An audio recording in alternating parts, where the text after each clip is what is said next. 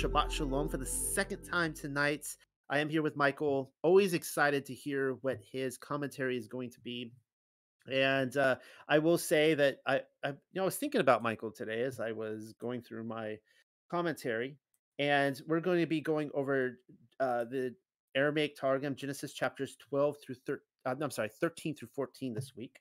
And I was thinking about it because he posted this picture of his view from his house and where he lives in the flat motionless plane. Except where he lives, it's not very flat, and it was like looking out a window, and there was the sun there, but it was like up on top of a mountain. I'm like, that is drop dead gorgeous. So um, that's love his view, and I was just thinking about him doing his study maybe from that view. I don't know if he sits by that window, but anyways, we will be reading tonight, as I was saying, from Genesis 13 and 14. And I'm going to hand it over to you, Michael, to start us out. Shabbat Shalom us and read. I don't know. It's up to you whether you want to read 13 and 14 or just 13 and then divide it up and start the first commentary. So welcome. Glad you could be here. All right, Shabbat Shalom, everyone. Yes, view from the Ozarks, very nice. I guess I'll read both. Yeah, I'll read both. Give you a break. So this is Genesis Targum Palestinian, chapter 13, and I posted the link, and hopefully Josh got it. All right, let's go. And Abram went up from Mitzrayim, he and his wife, and all that he had, and Lot with him, to go to the south. And Abram had become very strong in cattle, in silver, and in gold. And he proceeded in his journeyings from the south unto Bethel, and returned to the place where he had outspread his tabernacle at the first, between Bethel and Ai, to the place of the altar which he had made there at the beginning. And Abraham prayed there in the name of the Lord. And also unto Lot, who was remembered through the righteousness of Abram.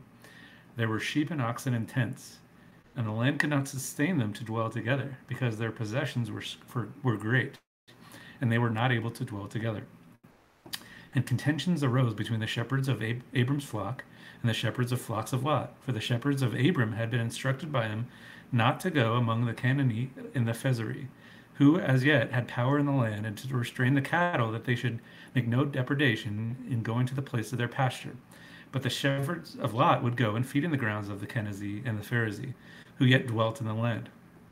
And Abram said to Lot, between me and thee, let there not now be controversy, nor between my shepherds and thy shepherds, for we are brothermen. Is not all the land before thee? Separate then from me. If thou to the north, I to the south. If thou to the south, I to the north.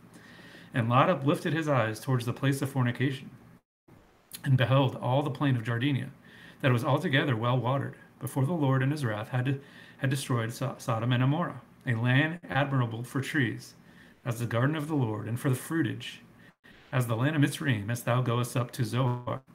And Lot chose him all the plain of Jardinea. And Lot journeyed from the east, and they separated the one man from his brother. Abram dwelt in the land of Canaan, and Lot dwelt in the towns of the plain, and spread his tabernacle towards Sodom. And the men of Sodom were depraved in their wealth one with another, and they sinned in their bodies. They sinned with open nakedness, and the shedding of innocent blood, and practiced strange worship, and rebelled greatly against the name of the Lord. And the Lord said to Abram, after that Lot had separated from him, lift up now thine eyes, and look from the place where thou art, to the north and to the south, to the east and to the west. For all the land that thou seest will I give unto thee, and to thy sons forever. And I will make thy sons manifold, as the dust of the earth, as it impossible for a man to number the dust of the earth, so also it shall be impossible to number thy sons.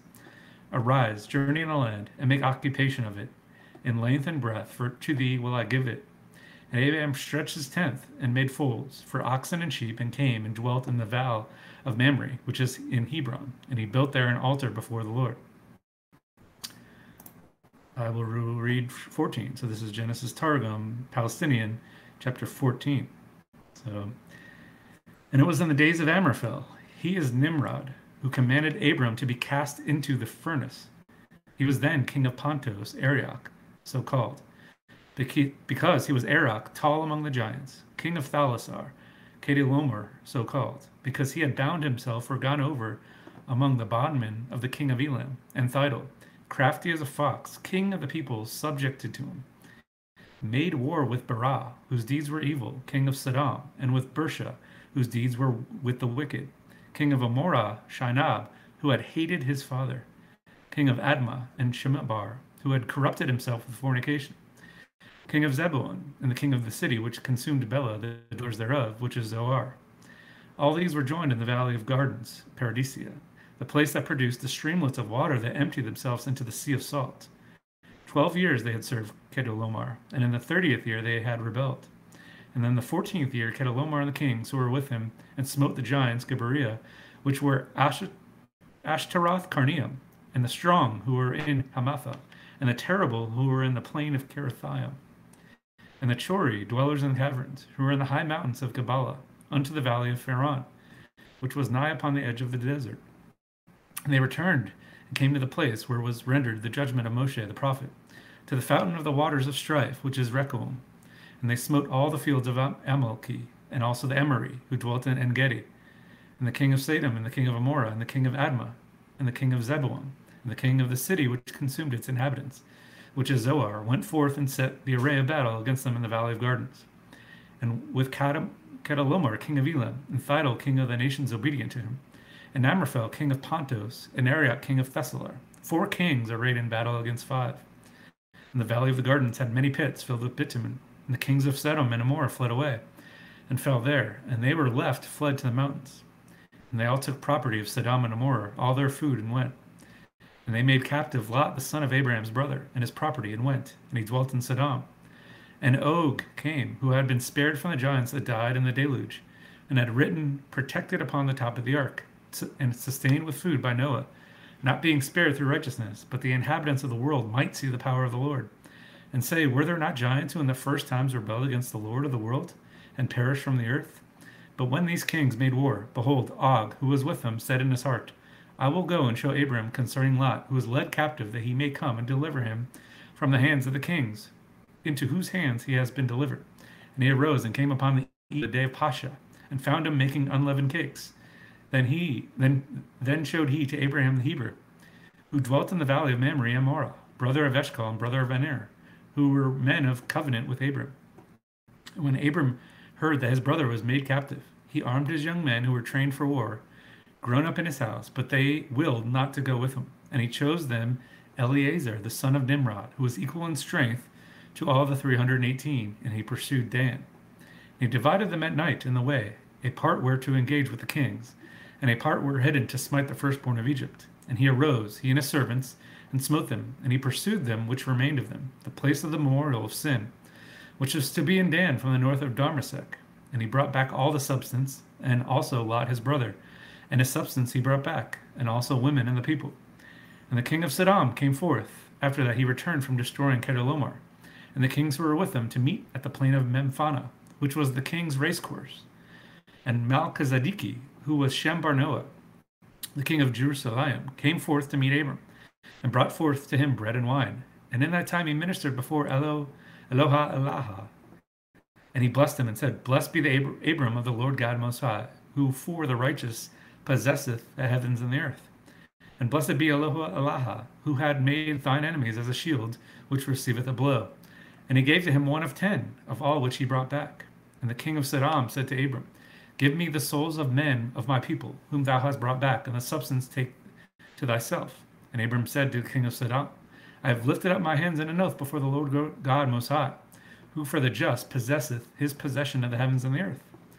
If from a thread to the latchet of a sandal I received anything of all that is thine, lest thou magnify thyself in saying, I have enriched Abram from my own.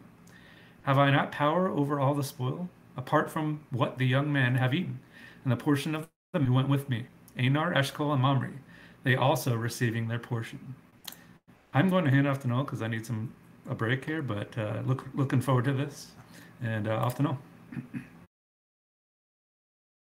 There's an interesting discussion going on in the chat about the, I think kind of stemming off of the Roman study, chapter 6, and this idea of the pursuit of righteousness and the desire to, cast sin aside. And it's interesting that as we become, and this is very relevant to what we're reading in Genesis 13 and 14, and what I'll be talking about some tonight. you know, contrasting Nimrod with Abraham and also throwing Lot into the Lot, is that it seems like a lot of Christians have a mentality that the lot is the bar. They're raising only so far as the lot. And Lot, he escaped from Sodom and Gomorrah. He's good to go. And what we're going to see here is that what we really want to raise it up to is Abraham. I mean, Abraham was like the definition of righteousness, the father of the faith, of being credited to righteousness because of his faith. And the more we pursue after the father and his ways, the more alien we become to the world. And there's more hostility from the world because they see us as a stranger to the world now. Like, Christianity advertises all the time that they're strangers to the world. But it really hits the fan when people start really being obedient and they're like, I don't like you anymore. I don't, like this person you've become, and showing us fruits and all this kind of stuff. I mean, that's just a reality that we all have to deal with, and interesting conversation going on. Well, anyways, I was going to ask you, Michael, whether we're calling him Og or Og, because I think you started calling him Og, but then you called him Og. So, because I was going to seriously ask that because I mispronounce people's names all the time. I'm like, is it Og? Have I been saying Og all the time and it's wrong? All right. So, starting out in verses 1 and 2, we see that he has returned from Egypt. And last week I went into great lengths to talk about what the plague was in Egypt, and it was erectile dysfunction, that all the men were crying out in the nights in Egypt because they were unable to come at their wives. This is the context was because Sarah was taken into Pharaoh's bed, and that's how Yah protected his lineage. I mean, going into this idea of serpent seed, and whether you ascribe to that or not, I mean, it seems to me that there was Satan has he's going out of his way to try to destroy Abraham's seed the same way he did with Adam and Eve, with the Canaanites, with the Canaanites, the children of Cain. He's trying to do this all again. He's trying to squash the coming Messiah, and Yahuwah is like, nope. If I have to make everybody on earth infertile, I will do it if it means getting this lineage set up. And that's what we saw. Now they're coming out of Egypt. It never says how Abram became wealthy in Egypt in Genesis, uh, if I'm reading this right. But it seems to tie in with the plague that had occurred. There's a definite contrast between the plague that has happened in Egypt and he's coming out wealthy, stinking, filthy rich. The same way that Yasharel, when they left Egypt with the plagues, they looted Egypt as well, and they came out. And he's coming out with much of Pharaoh's treasury. Uh, anyways, we know Pharaoh caused him to prosper in writings of Abraham. All right, verses 3 and 4. When I should say Abram, when Abram had been on this very spot, he returns to Bethel. All right, and this is where he actually saw Yahuwah was revealed to him. There's been a lot of questions about what actually happened when he was revealed to him there. But it's interesting that we see him returning to the same spot immediately where he was a few years earlier before going to Egypt.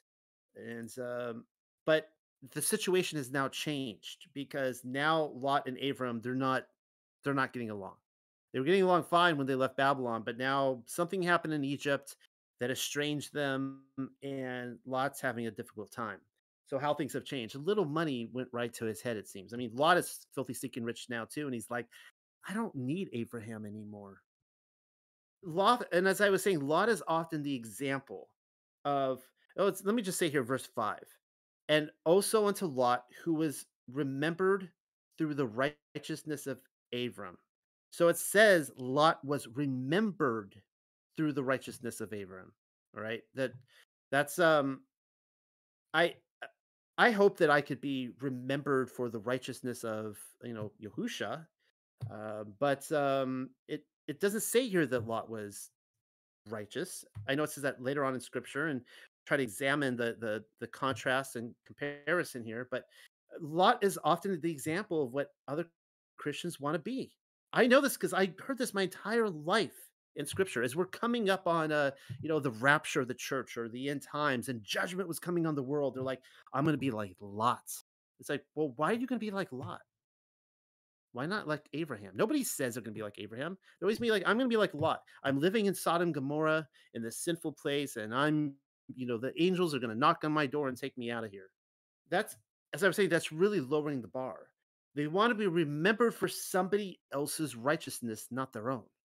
Of all the Old Testament figures that we can aspire to be, it seems like Lot is the person that most identify with. I don't hear people saying they identify with Jeremiah or Ezekiel or what, just fill in the blank. It's Lot, Lot, time and again. All right, so this is an interesting thing that happens in verse 10. So they're having a point of contention. All right, Abraham and Lot and their fellow shepherds. And it says, and Lot uplifted his eyes towards the place of fornication. All right, so we're starting to work into the Sodom storyline, and beheld all the plain of the Jordan, that it was altogether well watered, before Yahuwah in his wrath had destroyed Sodom and Gomorrah, a land admirable for trees. Pay attention to this, as the garden of Yahuwah, and for fruitage as the land of Mizraim, as thou goest up to Zoar. All right. So it's interesting there because on one hand, Lot recognizes that this is a lot like Eden. And I often wonder, why is it that this is, keep in mind, I've stated this before, this is the promised land of inheritance that Abraham's descendants will later get. And the southern portion where Sodom and Gomorrah is, leading up to the Salt Sea and the Red Sea, if you go there now, it is a vast desert. Like, you go out there for 20 minutes and you're dying of thirst already if you don't have water on you. I mean, it's brutal out there. But back then, this was a fertile wilderness, lush with trees. It was a garden. It was a garden state. Beautiful. Yah destroyed the most beautiful land there. He destroyed it.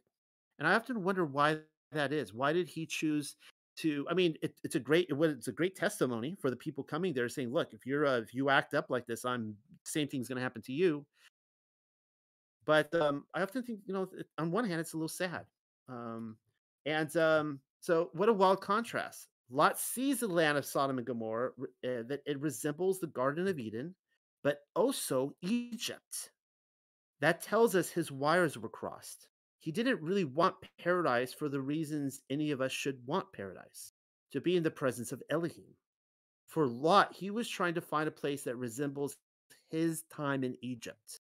By doing this, he chooses a life independent of Yahuwah. Some people think I'm being a little harsh. I don't think I am.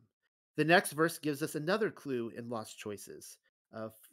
13 and 11 says, then Lot chose for himself all the plain of the Jordan, and Lot journeyed from the east. So again, we have a repetition of the phrase "from the east." Where have we heard that before? That was a phrase used in Genesis 11:2 a couple weeks ago to describe the builders of the Tower of Babel who came from the east. The language is purposeful. Lot was moving away from Yahuwah and the ancient paths. He has distanced himself from the pure ways of Yahuwah. But we know where this story ends mostly. Lot's preference for what the world could offer him did not pay off for him in the end. Lot could have been described as a righteous man despite his choices. Um, Even with his faith in Yahuwah, this man was not able to pull himself away from the world symbolized by Egypt. When he went to Egypt, he fell in love with Egypt. It's like he left Babylon only to fall in love with Egypt. Really interesting thing going on. And by the way, this idea of from the East, I was trying to think about this week. It reminds me of the Freemason notion of traveling to the East. Now, I am told that amongst Freemasons, one of their language use is that they might come up to you and ask if you're a traveling man. It's almost like spies, giving like language, and you're supposed to say that something along the lines of you're traveling to the east.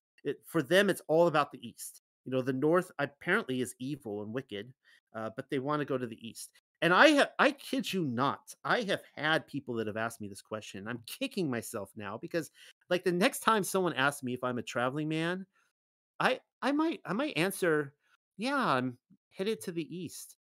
just to see where the conversation goes, because you never know. That might get me in a lot of trouble, but it reminds me of also the Ricky Nelson song. He's a traveling man. And anyways, so here is how the same scene is described for us in the writings of Abraham. I referred to this a lot this last week, but this is some really good material. Now, after our departure from Egypt, so same scene is being set up. A faction arose among our people upon seeing the great wealth which Pharaoh had entrusted to us. See, the money went straight to their heads, for they desired property which they could call their own. And I want you to pay attention to that. See, what was happening with Abraham is that in the Melchizedek priesthood, you see the same thing with Job. That if you read the testimony of Job, that Job was a wealthy man, but everything he owned was for the benefit of the widows, the poor. It was said that he had, I think Job says in the testimony of Job that he had 4 entrances to his house, which is a very Jewish idea. And that so that from all 4 directions, people could come into his house and he could feed them and take care of the travelers. That was very important to him. It was the same thing with Abraham. It is said in rabbinical tradition that Abraham, his tent always had 4 open sides. And this was to welcome, people from all ways. And of course, we see him that he was camped near to Sodom and Gomorrah. He's there preaching to people, trying to give them the gospel, trying to spare them, and so on and so forth. All right. But Lot, he desired property for himself. He didn't want to share it. He didn't need Abraham's. You see, he was using Abraham's property before. But now that he had it himself, he's like, I don't really feel like sharing this anymore. That was the contention that arose. So Lot also was among them, the contenders, which thing grieved me, Abraham, greatly. But seeing they would not be reconciled, we gave unto them a portion of the common property, and they departed from us under Lot's direction and settled in the valley of the Jordan River, which again is the Sodom and Gomorrah area. There they went from place to place as their flocks needed pasture until they reached the city of Sodom, where they mingled with the inhabitants and became one of them. Not good. He became of the world. Lot also built a house in Sodom and settled there. But of all that company that went out from us, only Lot maintained his integrity and did not violate the covenants of his priesthood, nor bow to heathen idol Elohim. This is a tragic picture because this reminds me of some of the things that happen, all that like we've been having happen in the Torah camp recently, where a lot of people have just been leaving in droves and they just go back to the world and they don't want anymore. They decide they don't, you know, they've been fed the riches of Yahuwah and they're like, okay, I'm good. And they just go back into the world. Nevertheless, Lot did not walk perfectly in the way of the fathers, for he dwelt not among the people of Elohim, but built his own house, and he converted his own property, that he should govern it rather than holding all things common with the saints. And see, again, that's why he moved away from them, so that, none of Abraham's people had to come in and, borrow his, butter or milk or, whatever. He wanted all for himself. Nevertheless, Lot did continue to serve Yahuwah, and Yahuwah loved him, and his family and his property grew very large. But I was grieved in my heart that Lot had parted from me, for he had stood at my right hand and had been instructed in a better way. Meanwhile, I with my people dwelt in Bethel, where we did worship Yahuwah, our Elohim, after the order of the ancients, and did strive diligently to establish the holy order of Elohim among us in ever increasing perfection. Wherefore we did banish from among us all contention, all covetousness, all selfishness, and we were of one heart and of one mind, and dedicated in all our service unto Yahuwah, and held all things common. No man called anything his own. All right, I'm going to pause it there and hand it back to Michael and take it away. All right, good stuff. I think Noel's the same. We have a little bit on 13 and a lot on 14, but I will split mine up as well. So I'm going to start on 5 too. So that's what he did. I just want to highlight it again, emphasize what he emphasized, and that is KGV says, and Lot also, which went with Abraham, had Abram flocks or herds and tents. And Palestinian says, and also unto Lot, who was remembered for the righteousness of Abram. There were sheep and oxen and tents. I just wanted to bring that out there again. Remembered through the righteousness of Abram. Amazing. Number 6. So, and the land was not able to bear them, that they may dwell together, for their substance was great, so that they could not dwell together. Um, so I'm going to drop this commentary on here that a bunch of ends in X's. All right. Okay, so what they're saying. So what caused Lot to separate from his uncle? From the above verse, we learn that they had too many possessions to continue to live in community. Lot became possessed by his possessions. He was in the company of a great man, Abram, and chose his possessions over his uncle. And then I want to quote, the early believers in Yeshua seem to have kept this in mind and dealt with the problem by selling their possessions, having everything in common. This is the Acts 2 church, which we know. They believed were together, had everything in common, sold their possessions, divided them amongst. And the more you read those Melchizedek literature, that's the order of Melchizedek. It's that kind of stuff. Okay, so I just want to share that. Number 8. So, and Abram said unto Lot, that let there be no strife, I pray thee, between me and thee, and between my herdmen and thy herdmen, for we be brethren. And the word study today is on that word strife, and it's actually Meribah. So Psalms 106:32. They also provoked him to wrath at the waters of Meribah, or strife, so that it went badly for Moses on their account, because they were rebellious against his spirit. He spoke rashly with his lips. So strife, rebellious against his spirit, spoke rashly with his lips. Let's do a nice little word study on this. Strife, place of strife, from the verb to contend. And then you see there's 2 instances. The first one, Meribah, which I actually quoted Psalms, but it's that verse is quoting Exodus, and it's, I'm very familiar with Exodus 17, because when I was doing my research on the 7 churches of Revelation, it links to Philadelphia being saved from this, and so you can link it to Hebrews 3:8, which is quoting the Psalms verse, which is quoting Exodus. And so if there is a second Exodus, or there used to be, Philadelphia was saved from that, it seems. And then the other one is where Miriam died. That was the same place, Meribah. Okay, so number 10, it says, and Lot lifted up his eyes, and behold, all the plain of Jordan, that it was well watered everywhere before the Lord destroyed Sodom and Gomorrah, even as the garden of the Lord, like the land of Egypt, as thou comest unto Zoar. And then if you look at the Palestinian, I'm going to have to post this for those who aren't reading it. Look at that. That's way different. So Lot lifted up his eyes towards the place of fornication and beheld all the plain of Jordania. So if you're got your KGV, obviously it doesn't say fornication. That it was altogether well watered, same as KGV. Before the Lord in his wrath had destroyed Sodom and Gomorrah, a land admirable for trees, as the garden of the Lord, and for fruitage, and for the land of Mitzrayim. So that's interesting. It's saying it was fruitful. It's saying he chose that. Babylon gives you a lot of good things, right? From your flesh, right? That's probably what Lot's wife was looking at. So it had he probably was thinking selfishly, like, oh man, I'm gonna go choose that. That's a good start. Good start to build my cities. Number 13, it says, but the men of Sodom were wicked and sinners before the Lord exceedingly. Another word study. So the word for and sinners, there was a bunch. I'm only going to choose this one, and I think it's awesome. So, well, not for the wicked. Psalms 1:4. The wicked are not so, but they are like chaff, like wheat and chaff, which the wind blows away. Therefore the wicked will not stand in judgment, nor sinners in the assembly of the righteous. For the Lord knows the way of the righteous, but the way of the wicked will perish.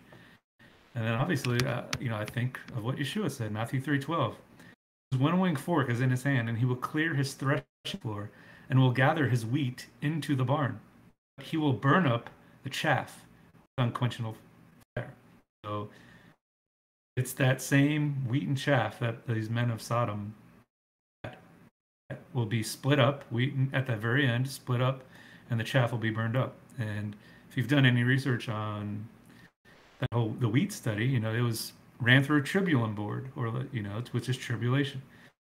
That's where they got the word tribulation. So that's where they ran the wheat. Okay. I want to talk about the Palestinian in this verse. So KJV just says, "But the men of Sodom were wicked and sinners before the Lord exceedingly." Okay, straight to the point. Palestinian says, "And the men of Sodom were depraved in their wealth, one with another, and they sinned in their bodies." How do you do that?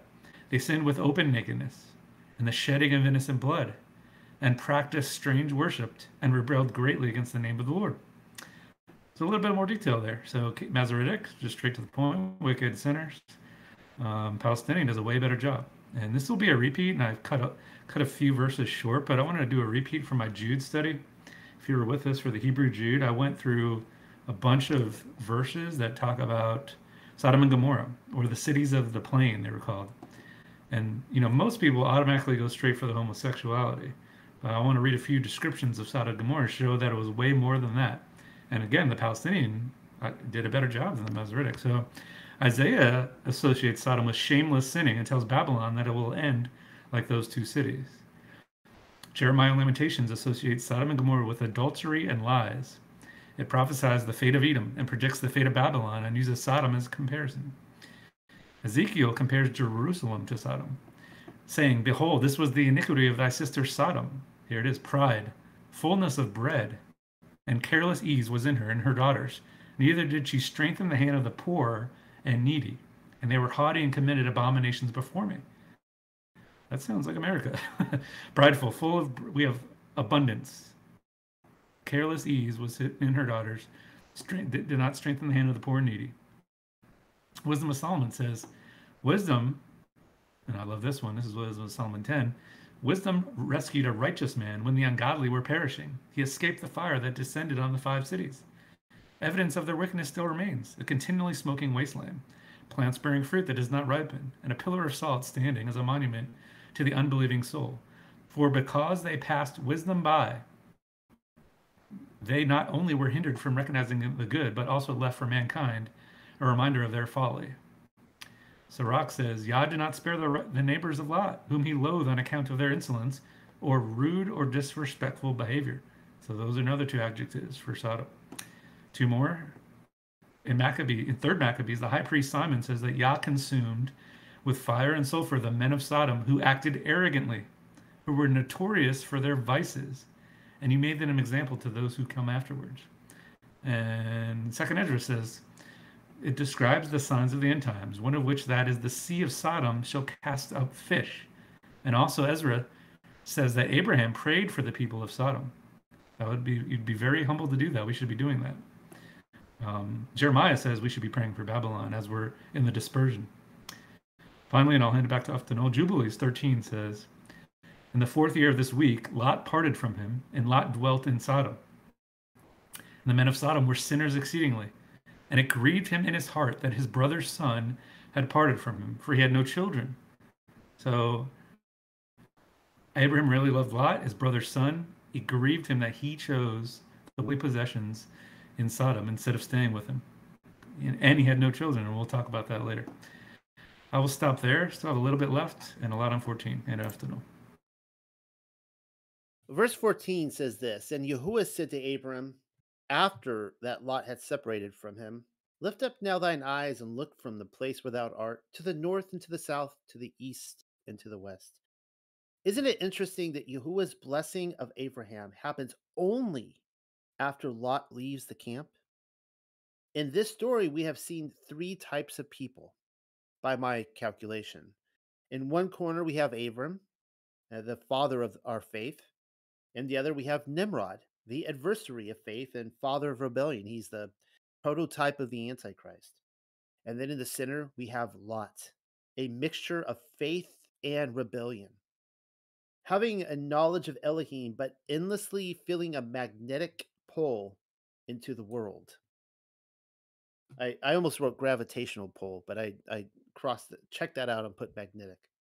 Is this the sort of person being talked about in Revelation 3:15 when we hear about the lukewarm, which says, and we all know this, I know your works, that you are neither cold nor hot.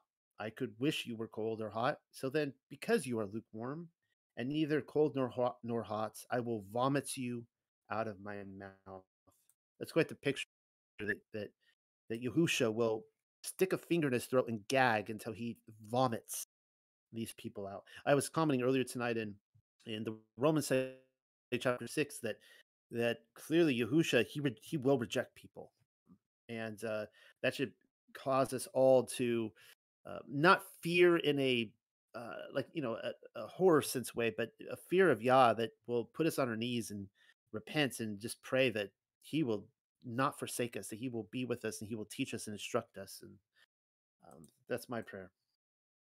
Well, here's some scripture regarding Abraham, and I wanted to go through some of this to see some of his character traits. So we see in Bereshith 12:1, which we went over a couple weeks ago, it says, "Now Yahuwah said to Abram, get out of your country, from your family, and from your father's house." I'm reading from the Masoretic, "to a land that I will show you. I will make you a great nation. I will bless you and make your name great, and you shall be a blessing. I will bless those who bless you, and I will curse those who curse you. And in you all the families of the earth shall be blessed." So Abram departed as Yahuwah had spoken to him, and Lot went with him. And Abram was 75 years when he departed from Haran. So we see him in faith stepping forward. And then we get to this in Philippians 1 6.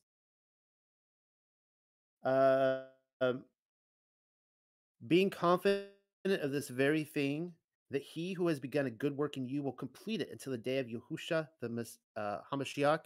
So Paul is saying here that that he's at work in us to complete something, but then look at the follow up. Now, although we know that it was Yahuwah who took the initiative in Abram's life, we know also that Abraham's response was immediate. Um, Thorough and full of faith. Actually, no, it doesn't say that there. That was my commentary. Never mind. But let's see what it says in Beersheba 2:4. So Abram departed as Yahuwah had spoken to him. That's what I meant. And I bled that in. It looked like it was I was reading from the verse. Anyway, so Abram departed as Yahuwah had spoken to him, and Lot went with him. And Abraham was 75 years old when he departed for Haran, which I just read. But that's why I wanted to show that it was immediate response for Abraham. Well, then let's look at what we read in chapter 15, verse 6 of Genesis, Bereshith. "And he believed in Yahuwah, and he accounted it to him for righteousness." Romans 4:3 says, "For what does the scripture say? Abraham believed Yah, and it was accounted to him for righteousness." We were going through that in my Roman study, obviously. Galatians 3:6 says this, "Just as Abraham believed Yah, and it was accounted to him for righteousness." We're seeing a repeated theme. Yaakov says in chapter 2, verse 23, "And the scripture was fulfilled, which says, Abraham believed Yah, and it was accounted to him for righteousness." And this is where it starts to get good. "And he was called the friend of Yah." All right. So, we've heard it before that, like growing up in evangelicalism, that, we're all friends of Yah. Well, not everyone in scripture was called a friend of Yah. Abraham was called a friend of Yah. So let's see how this develops. Isaiah 41:8 says, "But you, Yasharel, my servant, are my servant Yaakov, whom I have chosen, the descendants of Abraham, my friend." That's what he calls him in Isaiah, Abraham, my friend. In Yochanan or John, chapter 10, verse 3, we hear this. The sheep hear his voice, and he calls his own sheep by name and leads them out. And when he brings out his own sheep, he goes before them, and the sheep follow him, for they know his voice. So that's, of course, a characteristic of Abraham, following the voice of his master into a land where he did not know where he was going, which is what it says in Hebrews 11:8. It says, "By faith, Abraham obeyed when he was called to go out to the place which he would receive as an inheritance, and he went out not knowing where he was going." First Samuel 13:14 says this, "But now your kingdom shall not continue. Yahuwah has sought for himself a man after his own heart, um, and Yahuwah commanded him to be commander over his people, because you have not kept what Yahuwah commanded you." Faith is a quality of response to the Almighty that is expressed in trust, reliance, commitment, and obedience. Faith turned towards Yahuwah begins with one simple step of obedience, like Abraham leaving Babylon, predicated on what the Father has revealed to us.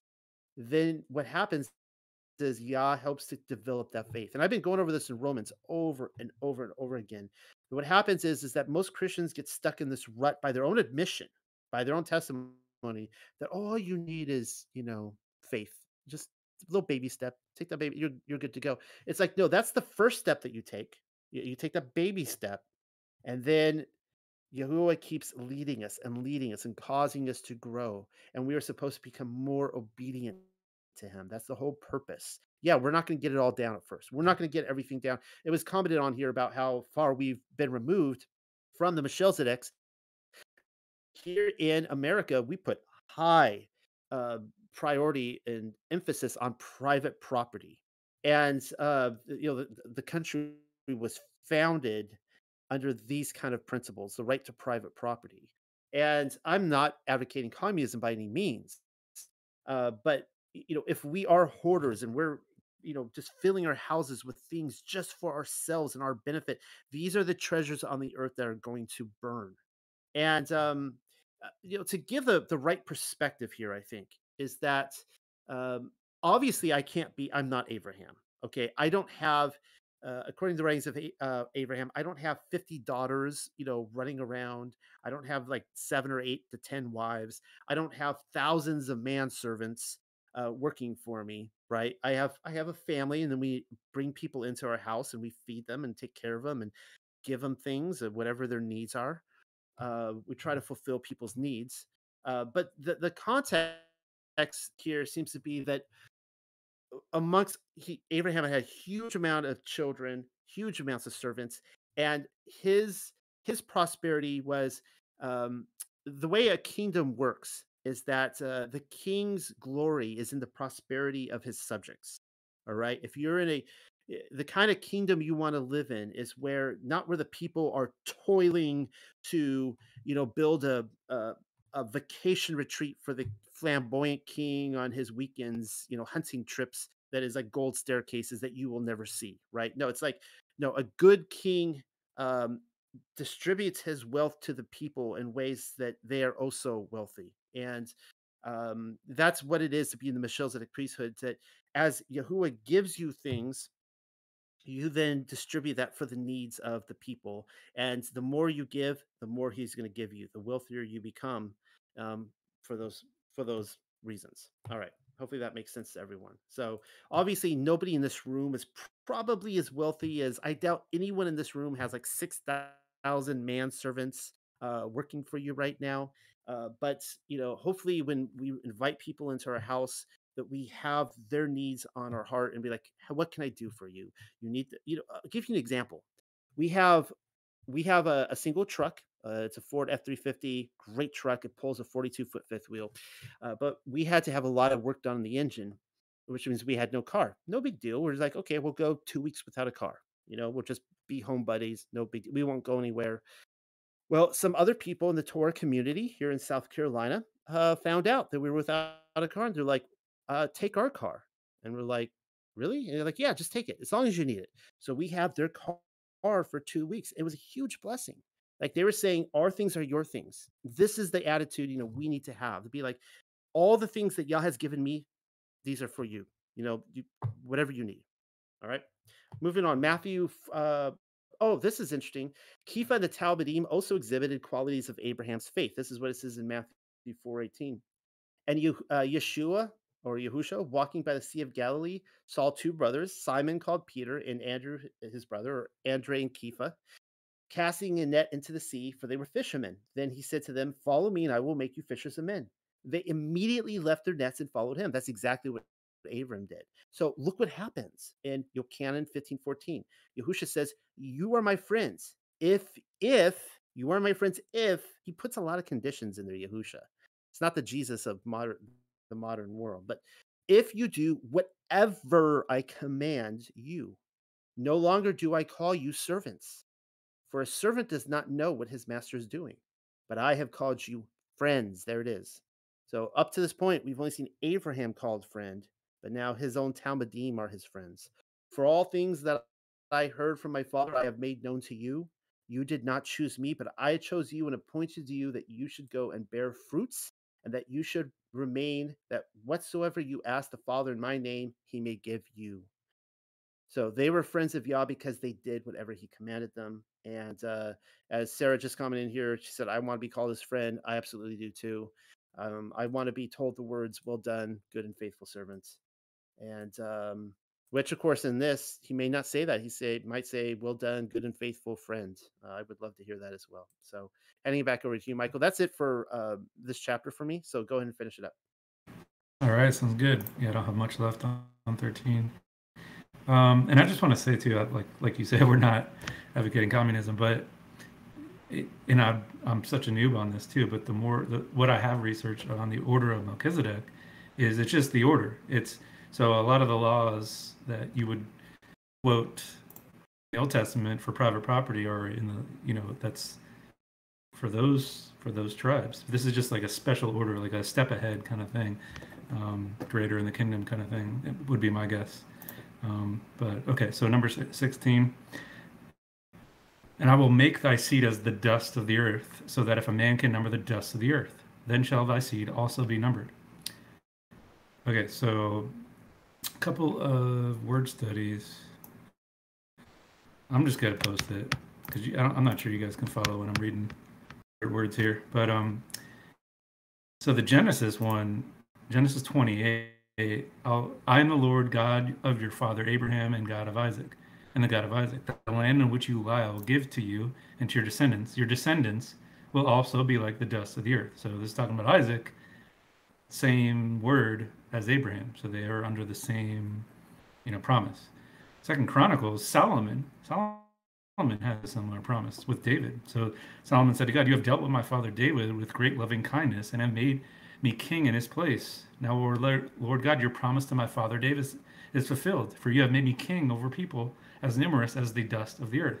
So it's two positives for dust of the earth, similar to what Yah did with Abraham. And here's a bad instance. I'll just start on 42 on 2 Samuel. They looked, but there was none to save, even the Lord, but he did not answer them. Then I pulverized them as the dust of the earth. So again, it's not universal, always positive, but yeah, so that was a negative one as well. So a word study also on then thy seed shall be numbered. So let's see, 1 Kings 3, where do I want to start? Number 7, and now, Lord my God, you have made your servant king in place of my father David. This is Solomon again. Yet I am like a little boy. I do not know how to go out or come in. And your servant is in the midst of your people who you have chosen, a great people who are too many to be numbered or counted. So that's the same word. So thy seed will also be numbered. And then Solomon says the same thing. Those chosen people that you have picked are too many to be numbered or counted. What do you guys make about that? It's that's talking about salvation, right? I don't know. Everybody has their different opinions on who's going to be saved. Nikki posted, and I found that book too. 1 in 33,000 will be saved. I forgot which book that was. Number 17, arise, walk through the land in the length of it and in the breadth of it, for I will give it unto thee. I thought this was cool. So after the visual acquisition of the land, Yahweh commanded Abram to make a second spiritual conquest by walking the land that Yah had promised. So it was the custom of ancient rulers to assert their sovereignty over their land by symbolically tracing out its boundaries. This is the intent in Yah's command to travel the length and breadth of the country. So when you buy property, you walk it. And that's at least this custom that I found of ancient rulers doing the same to assert their sovereignty. Now we have, other people to do that for us, surveyors. Number 18, then Abram removed his tent and came and dwelt in the plain of Mamre, which is in Hebron, and built there an altar. We've talked previously about every time he built an altar, priest built an altar to give praise. The name Hebron in Hebrew means confederacy. So it's suggesting that several different groups who lived in the area were united in alliance. So he overtook that confederacy in Hebron. That was cool. A couple of chiastic structures.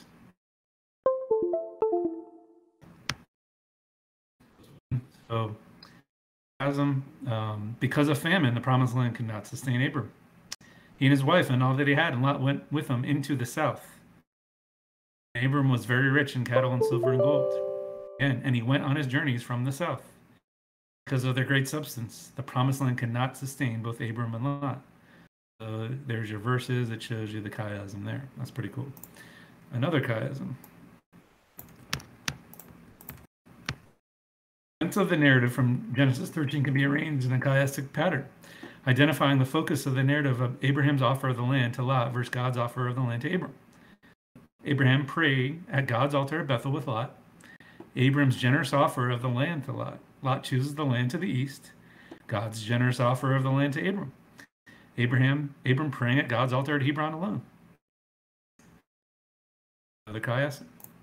And last one on 13 for me. Gematria. John Q's in the house. Okay, so a matter of textual gematria regarding the promise to make Abraham's name great.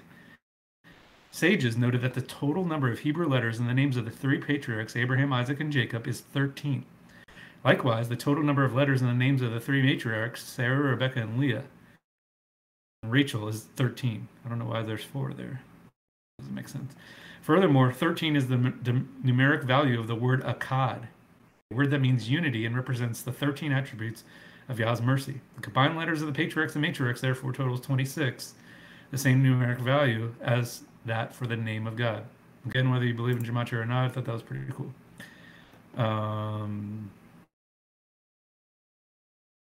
So, if Noel, you want to start on 14? Yeah, sure. So, all right, starting on chapter 14, and this is the epic Genesis 14 war. And it came to my attention this week as I was sitting down to study this. That I was like, I've never written on this before. Like it has totally been off my radar. I mean, I've obviously known it existed. I haven't done any much work on this, so I didn't have a lot to go off of, and that was a little alarming for me. And perhaps I can change that in the future. So the first thing we see, and I know that Michael probably wants to comment on this some, is that we see in verse 1 it says Amraphel, and it was in the days of Amraphel, and then it adds there in the Targum, he is Nimrod, who commanded Abram to be cast in the furnace. So that's interesting that it's saying that this same Amraphel uh, or is the same Nimrod, and it goes with my theory that Nimrod went by many different names. And so, for whatever reason here, he's going by Amraphel. Did he also go by Gilgamesh? Right? Did he go by other names? We don't really know. However, I'm going to point out. I'll be talking about this a little bit later. No, why not now? Okay, the Targum says Amraphel is Nimrod, whereas others translations or books I read says son of Nimrod. So which is it? Nimrod or son of Nimrod? Son of Nimrod may also mean grandson of Nimrod. It could just mean the seed of Nimrod. So again, which is it there? Could the spirit of Nimrod be inhabiting Amraphel? I've talked about that in the past. Or could the right could Nimrod actually be dead by this point? Could Shem have actually taken the sword and hewn him in two? Or could the writers of the Targum simply be stating that he was Nimrod and being his next in line, the next in line of Nimrod? I don't really know. So this is where how keep in mind this is a Targum of a Targum, right? We're reading the Aramaic Targum from the Hebrew, and the Aramaic Targum has been turned into English. So a Targum of a Targum. Is it saying that I can't read the Aramaic? Is it saying that Amraphel is Nimrod, or is he the seed of Nimrod, the son of Nimrod, the line of Nimrod? I don't really know. All right. So here's I'll give you a few minutes here where I'm reading that he is the son of Nimrod. But here's the scene. Here's what happened. Nimrod was setting his children in thrones across a large swath of land, which would further ensure that his kingdom would expand. Probably next week, I'll be going over how Eliezer. We might mention that this week. Might I think it comes up this week. Eliezer was the son of Nimrod, so that's interesting. That the son of Nimrod is in Abraham's camp. I mean, he's got children everywhere. He's got plants everywhere, and that would only make sense that he wants to increase his kingdom. There's only so much he can do from one throne. So he's got a bunch of wives, he's got a bunch of sons, starts planting them everywhere who are going to pay homage to him as God, right? So the kings of Canaan no longer wanted to be in Nimrod's confederacy. 7 years have gone by, and there's this king named Chedorlaomer, and the kings that were with him came and attacked the kings of Canaan for not paying their dues. This is, by the way, the first war that is ever recorded for us in Scripture. And I pointed out that there was the 100,000 giant war, which comes from a text that is not scripture in any way, shape, or form. It's the book of King Og. Take it for what it is, a grain of salt, a huge grain of salt, whatever. But this is the very first war, and what a war it is.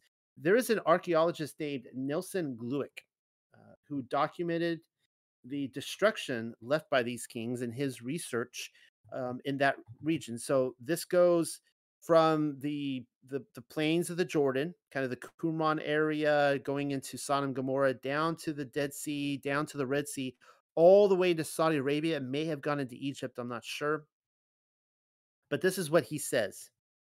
His conclusions. I found that every village in their path had been plundered and left in ruins, and the countryside was laid waste. The population had been wiped out or led away into captivity.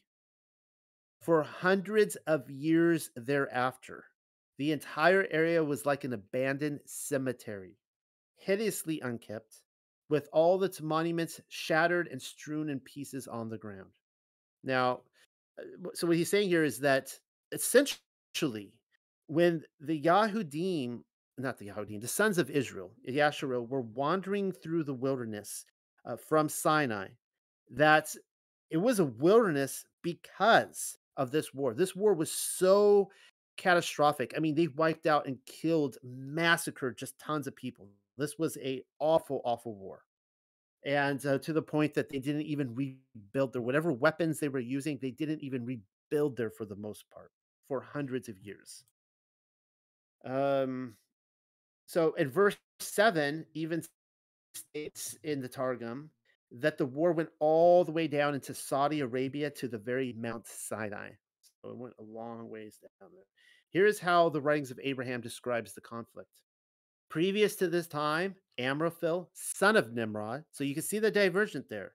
The writings of Abraham is identifying him with the son of Nimrod, which it's again, it's interesting. Whoever is right here, whatever scribe is right or wrong here, we've got two different accounts crediting this Amraphel character to someone who is Nimrod or very, very close to Nimrod, ultimately um, doing the service to Nimrod or to himself. King of Shinar. There's again Cheddar Laomer, who I mentioned, king of Elam, Arioch, king of Cappadocia, entitled king of Goyim in Mesopotamia, had waged war with Bera, king of Sodom, Bersha, king of Gomorrah, Shinnah, king of Admah, Shemeber, king of Zeboim, and the king of Bila.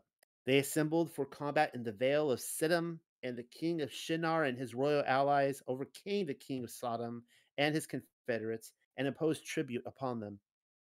For 12 years, they paid their tribute to the king of Shinar. So I said 7 years. I guess according to this is 12 years. But in the 13th year, they revolted against him. In the 14th year, the king of Shinar led forth all his allies, and they went up along the way of the wilderness, attacking and plundering all who were confederate with the king of Sodom. But the king of Sodom, the king of Gomorrah, the king of Admah, the king of Zeboim, and the king of Bela came forth to battle and met Amraphel and his allies in the vale of Siddim. However, Amraphel and his allies prevailed against them, and Bera, king of Sodom, turned and fled, and Bersha, king of Gomorrah, fell into the slime pits, which were in the vale of Siddim, and perished there. I like to know where these slime pits were. It's such an interesting idea that like this whole region was like Eden, just lush, green, beautiful. It's all salt waste now, but there was these slime pits there. It sounds like something from like I don't know, like the Princess Bride or something. Like those big old rat creatures. Need to be walking around too.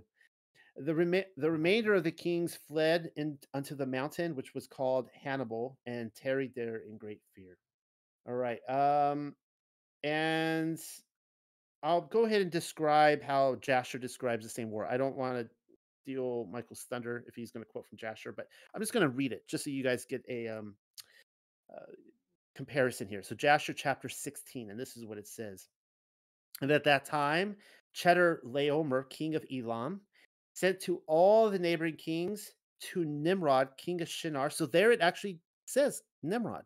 So that's interesting. So the Aramaic Targum agrees with Jasher on this one.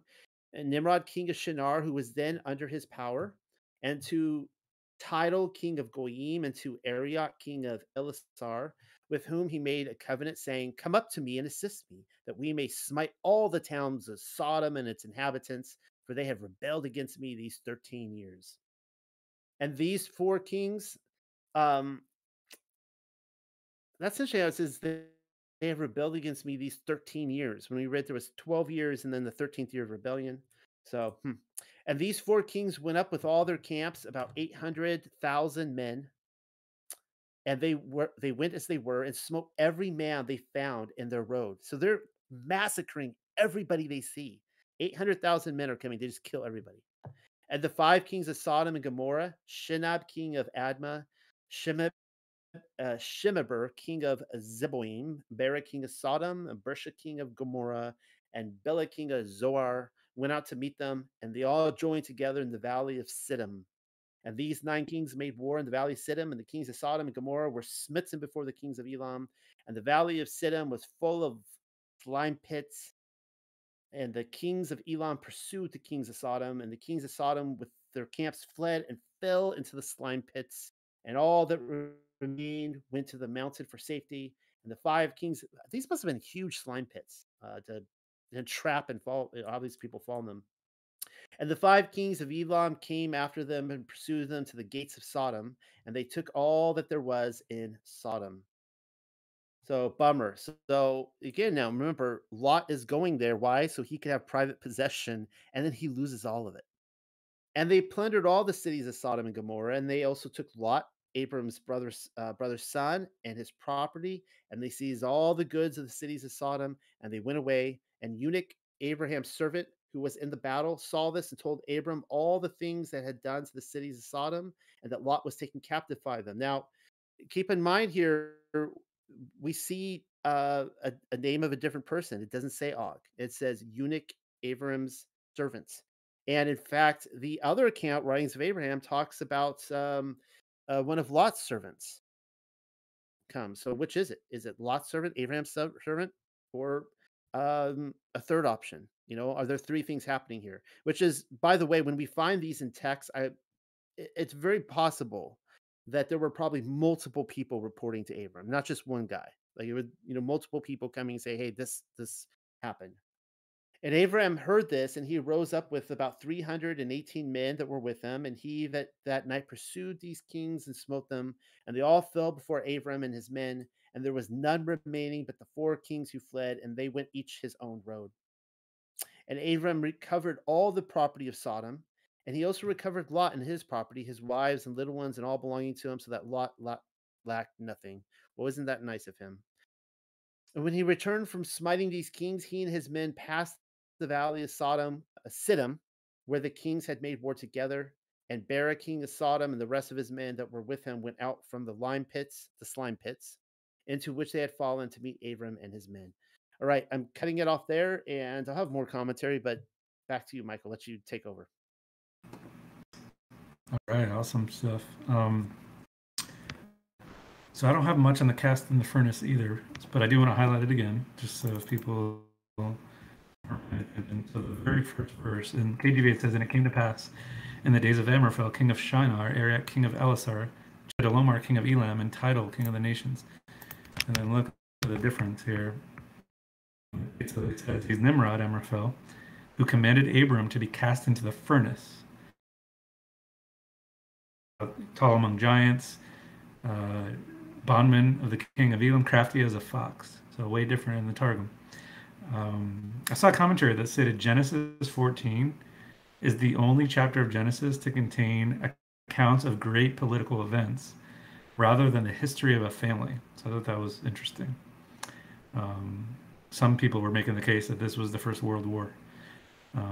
So rabbinic tradition stated that Amraphel was called by 3 names: Cush, after his father's name; Nimrod, because he established a rebellion in the world; and Amraphel, Wait, that doesn't make sense. And as he declared, I will cast down. So, and this was cool. They also taught in this verse that wherever the Bible employs the term "and it was," and it came to pass. So in the KJV, see it says, "and it came to pass in the days of Amraphel," as it does here, indicates misfortune. And let me show you. So I just these are the first 4 times it's used. All negative. So, and in the process, it came to pass that Cain brought forth of the fruit of the ground.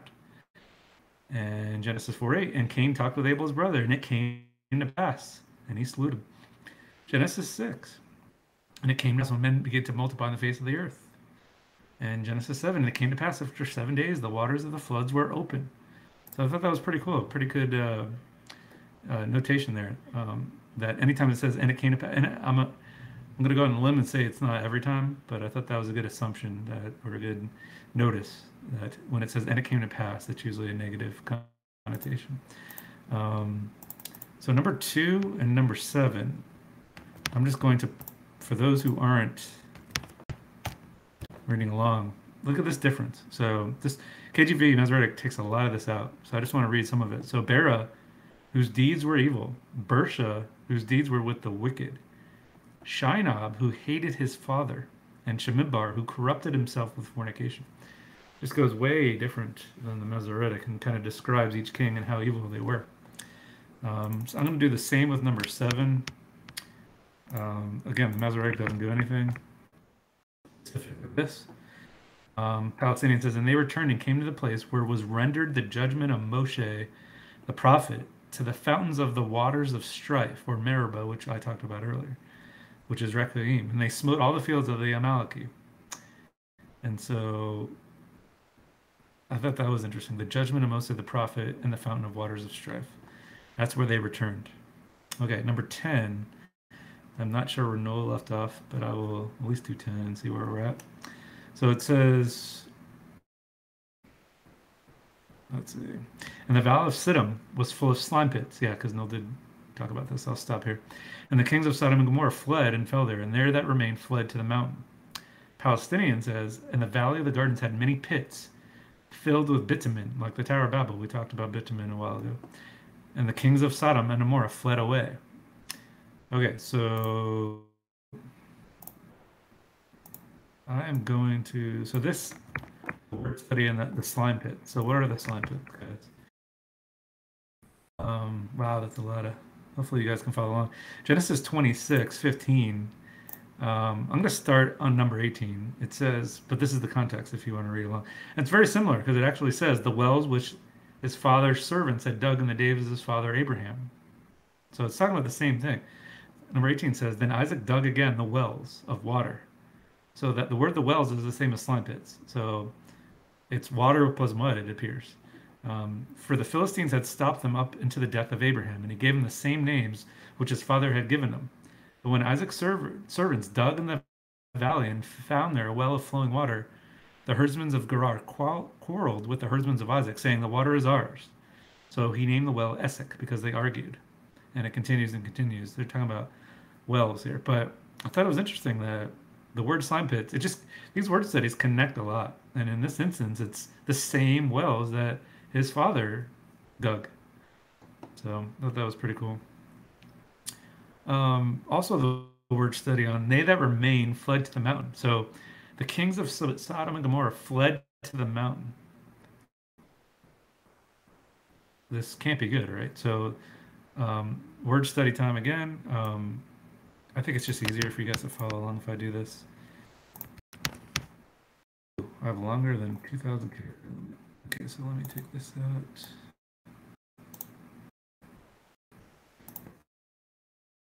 So the first one, Leviticus 26. I'll just read the first few. Then the land will restore its Sabbaths all the days of desolation. While you are in your enemy's land, then the land will rest and restore its Sabbaths. All the days of its desolation it will have the rest which it did not have on your side, while you were living this.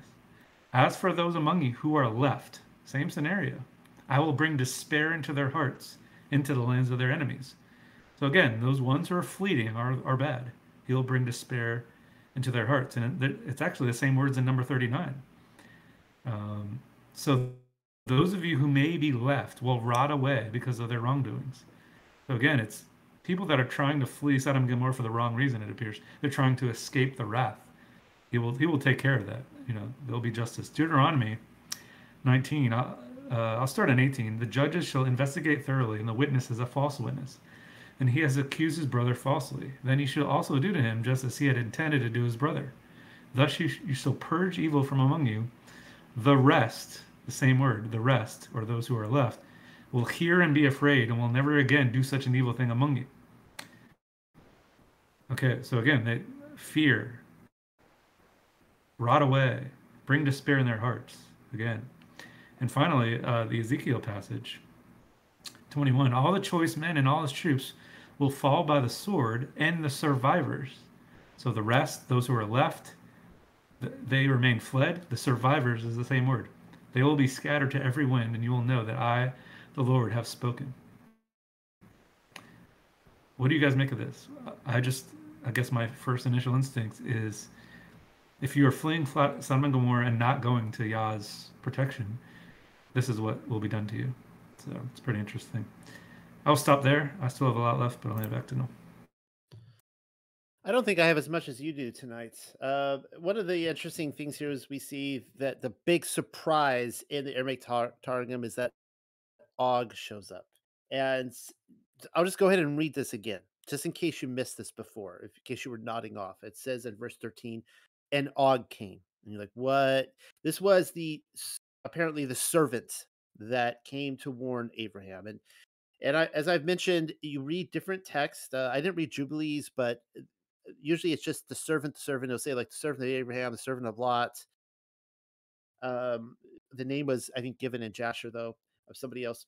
And it says, and Og came who had been spared from the giants that died in the deluge. And I find that fascinating. It's like, where in the world were the scribes of the at least the Aramaic Targum getting this from? Keep in mind, this was written, in my opinion, before Yahushua walked the earth, the Aramaic Targum, and I have shown in the past. I'm not going to read from again that one of the most blasphemous books you can ever read is called the Lost Book of King Og, which was there were a couple copies of them, surprise, surprise, that were found in the Vatican vaults. They were there all along, and so clearly there was a understanding in the ancient world that Og predated the flood, because according to the Book of King Og, he lived before the flood. And the question is then is how old is this guy? If it's appointed for someone to live like about 1,000 years, I've done the math on this, and this guy seemed to live. He had to have lived more than 1,000 years. I can't rationalize it any other way. And this guy had to be ancient. He would have been a god on the earth. I mean, clearly, like this guy would have been. Anyways, here's what it says: Who had been spared from the giants that died in the deluge, and had ridden protected upon the top of the ark.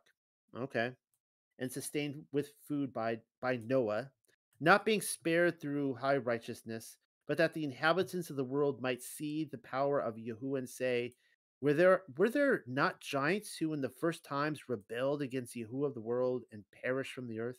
But when these kings made war, behold, Og was with them, and said in his heart, I will go and show Abram concerning Lot, who was led captive, that he may come and deliver him from the hands of the kings into whose hands he has been delivered. And he arose and came upon the eve of the day of the Pascha. That's the Passover, the eve of the Passover, and found Abram making the unleavened cakes, getting ready for the feast of unleavened. Then showed he to Abram the Hebrew who dwelt in the valleys of Mamre and Morah, brother of Eshcol and brother of Aner, who were men of covenant with Abram. Okay, again, so I've gone over how old he is, and Og reminds me of Yojimbo. Does anybody know what that film is? It's a Japanese film, and they will. Interesting little mud flood history here. If you go to any kind of film 101 class, whatever, you read about the history of film, they will tell you that the American cowboy in cinema was invented and copied from the samurai, from the samurai films of the 1940s and 50s, around then. And we're talking this point of like Clint Eastwood in his films, like the good and the bad and the ugly, that whole trilogy, the Fistful of Dollars, that was all taken from Japanese samurai films. And in the film Yojimbo, you have a lone samurai who is he's wandering through the countryside of Japan, of feudal Japan, and he comes across a village. And when he enters this village, he learns that it is divided by two separate gangs, and they're at war with each other. And over the whole course of the movie, the two separate samurai ninja gangs, uh, they are bringing Yojimbo into their allegiance to go kill off the other tribe. So he goes and he kills off a bunch of people, and the other people are like, "We can't defeat you. Can you join our side?" So he joins their side and goes and kills the other people. By the end of the movie, he basically kills everybody in the town and he just walks away. He takes out both sides. He's like the Trojan horse in both of them. And this scene reminds me of that because Og had no love for Abraham whatsoever. He hated Yahuwah. And in the Lost Book of King Og, it's interesting because he claims he survived the flood. He never says how. He never gives Yahuwah credit. According to this, he had to have been on the ark, as nobody else survived. So he's on the ark, which is, I get it, it's a little humorous scene. It's like, we never see in illustrations of the ark that Og is riding on it. But he would have only survived based on Yahuwah giving him clear passage, and he never gives credit to Yahuwah, and that's really important in his whole story. So he is. We will see later on in the Torah, if we ever get there, of the Targum, why he lived as long as he did. Eventually, I'll give you the surprise ending is that Moshe personally kills Og. He takes an axe to him and takes him out. But the reason I think that Og here went and helped Abraham, it's because of his hatred of Nimrod. I mean, he seethed his teeth at Nimrod. He hated Nimrod. He is forming this confederacy and rebellion against Nimrod, and they lost. They were all killed off. And so, in his thinking, like he would have known who Abraham is. He would have known that Nimrod also hated Abraham. He tried to kill him multiple times. He threw him in a couple. There's that one furnace story. There's actually two of them. Twice he threw him in the fire, and August thinking the friend of my enemy is also my friend. I guess right, like for this occasion. So I think that's what's happening here, and he could have very well turned on Abraham the next day, for all we know. But he would have if it took Abraham's Elohim Yahuwah to take out Nimrod, he was all for it at that moment. All right. So that being said, we have here an account of the only military action we ever find Abram engaged in. And this he was prompted to not by his ambition, but purely by a principle of charity. It was not to enrich himself, but to help out a friend and a relative lot. So he seems that he's sitting out this whole war, um, uh, according to these accounts. Oh, Rebecca just posted something from Legends of the Jews, so I'll have to read that. Um, but I have heard this stated time and again that Avram must have had some badass military men trained in combat. No, I'm not arguing against anybody who's a badass military person trained in combat. But I'm saying is that these people weren't that, despite what people claim. They almost like Abram's out there in the wilderness training his guys in Krav Maga, and they're out there, like know how to like do like the death blow on people and this kind of stuff. I don't see that anywhere in any of the writings of Abraham. Um, but that again, that's how he's often described. And these men, in my opinion, were not trained military men, but trained in domestic duties. The battle was not fought with military genius or generals. It was a battle fought by faith. So when we're pushing this militant Abram, this badass, like it's almost like a scene from Commando. He's like, you finally made Abraham mad. Now you really did it. You made him mad. He's coming to take out a whole army. He's coming for you. Like Schwarzenegger in Commando, right? But this is that takes away from the character of Abraham's faith. And I'll tell you a little bit more of the broader picture here. Uh, The Targum butchers that idea even further when stating that only one person went forward to battle, and he happened to be the son of Nimrod. With the advantage of surprise in the darkness of the night, Abram defeated an army that had gone undefeated for more than a decade. This army had never been defeated, and yet he is able to go there and take them all out. Why is that? Because was it because he was so badass? No. The contrast needs to be made. The kings who revolted against Mesopotamia rule were annihilated. The story seems to loom over Yasharel in the centuries to come like a shadow. If they obeyed Yahuwah as Abraham did, then they would destroy their enemies despite all odds. If they didn't, they would come in and be conquered like those other kings. And that's what we're seeing here. Despite all odds, Abraham is able to go in and take out these people. Surprise attack. And that's the story that we see throughout scripture. Like anybody, like a little shepherd boy like David could pick up some stones, take out a Nephilim, right? Nobody else was willing to do that, but the person with faith was able to do it. And I think that's the picture we're seeing here. So back to you, Michael.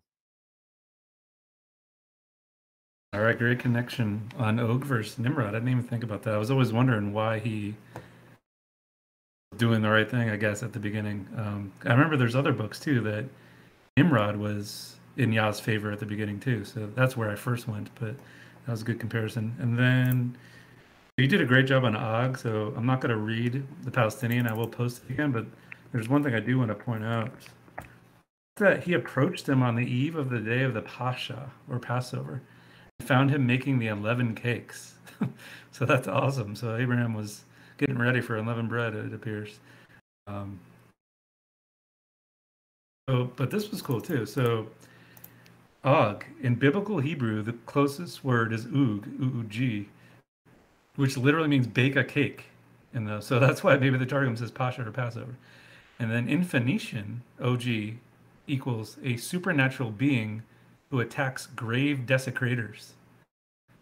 Very interesting. Okay, so a few things on Og. He is described as having height like the height of cedars, whose strength was like that of oaks. He was an Amorite king, the ruler of Bashan, Oga Bashan, which contains 60 walled cities and many unwalled towns. Several scholars argue that Bashan itself, Og's kingdom, is a reference to the underworld. The name Bashan likely derives from serpent or dragon mentioned in several mythological texts. So I know I'm ahead of myself. This is Deuteronomy. I doubt we'll get to it in the Targums because that would take us 10 years, but sure, I could post the definition. Yep.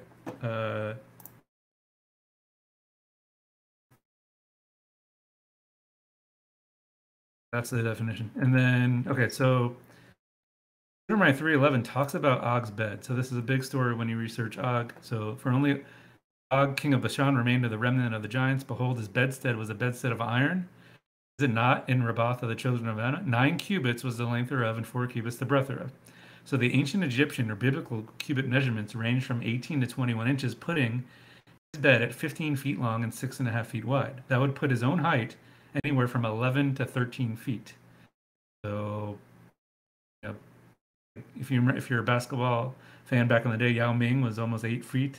You know, he was like 7'6" or 7'8". Add another 4 to 7 feet to him. Okay, so another thing on that. Let's see. Michael Heiser points out that the measure of his bed is the identical to those of the ritual bed of Marduk.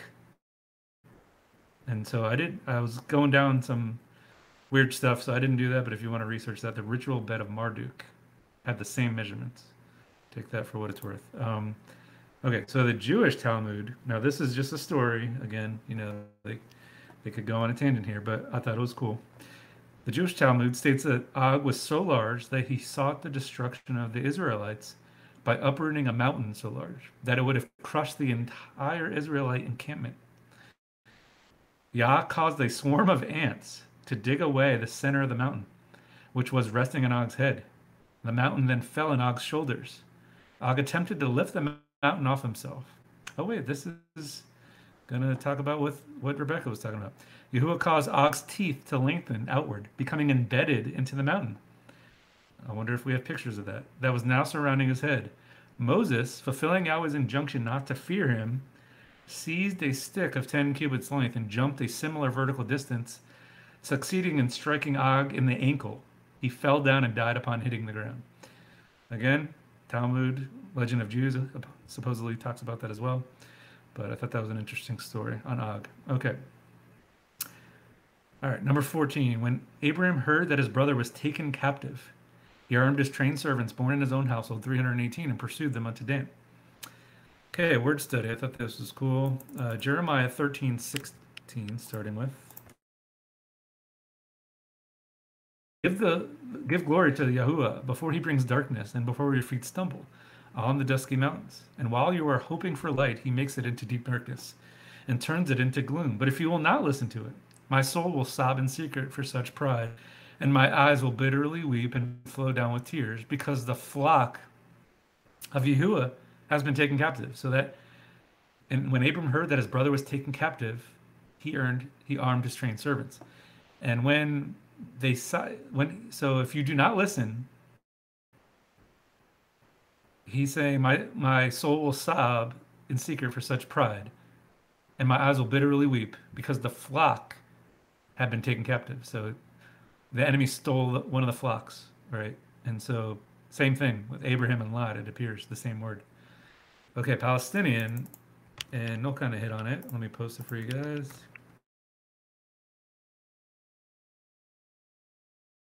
Brother was made captive. He armed his young men who were trained for war, grown up in his house, but they willed not to go with him. So his own trained men did not go with him. And he chose from them Eleazar, son of Nimrod, who was equal in strength to all the 318 he pursued Dan. So again, Masoretic, trained servants is equal to 318. Palestinian says those trained servants didn't want to go, and Eleazar, whose strength is equal to that. Okay, so as I said, Eleazar of Damascus was, according to the Targums, the son of Nimrod. Eleazar was the head of the patriarch Adam's household, as mentioned in the next chapter. We'll get to that next week. And Abram said, so I'm going to read it. And Abram said, Lord God, what wilt thou give me, seeing I go childless? And the steward of my house is this Eleazar of Damascus. So some say Eleazar was a butler, steward, overseer. Others say he was given the name of Damascus by Abraham, who purchased Eleazar from Nimrod and passed through the city of Damascus while returning with his servant from Babylon. Other translations described Eleazar as Abraham's heir. Now this was cool. According to most interpretations, the unnamed servant, the elder of Abraham's house that ruled over all that he had in Genesis 24, who obtained Rebekah as a bride for Isaac, was Eleazar. So if you remember the story, and I will post it, Eleazar, he sent his servant to go, sent his oldest of his household, please place under a thigh, so he went to his relatives to take a wife for his son Isaac. They're saying that this was Eleazar as well. So more numbers. Again, if gematria is hit or miss for some people, that's totally cool. Wouldn't you know Eleazar's name equals 318?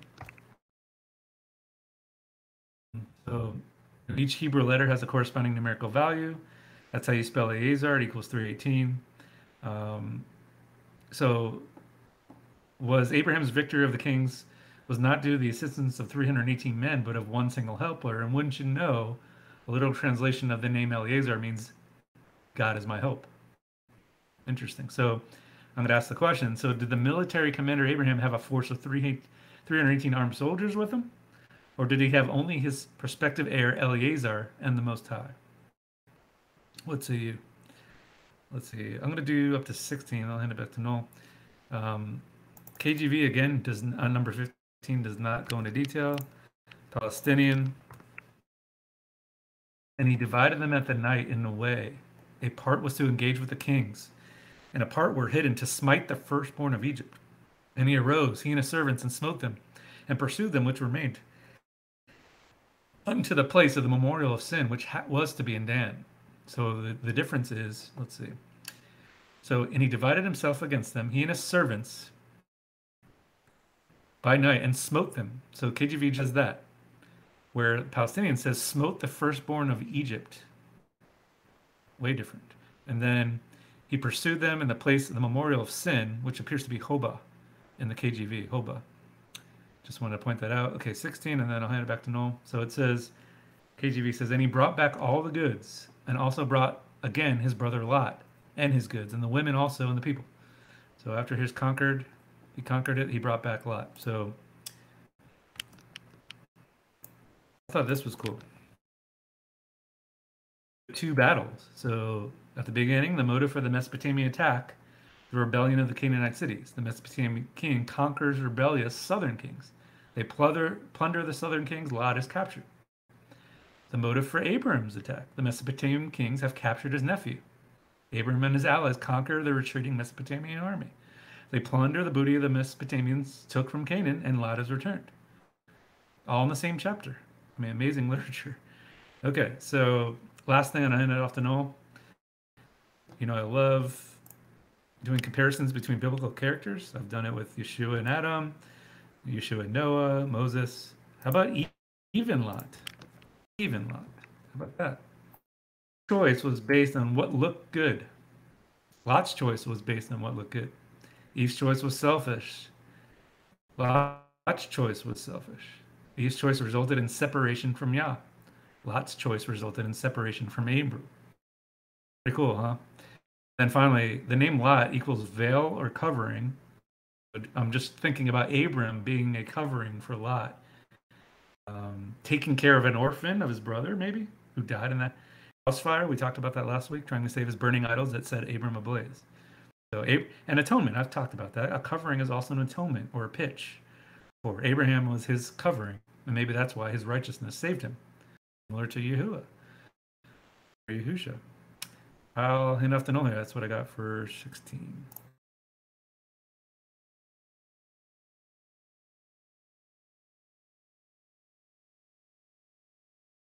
We can't hear you. At least I can't.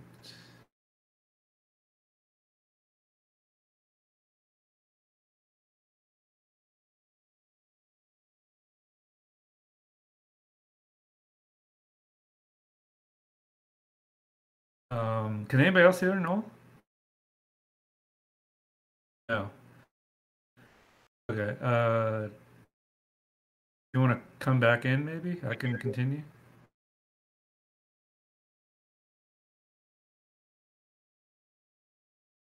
He's typing. Give me a second. Mic turned off. Okay.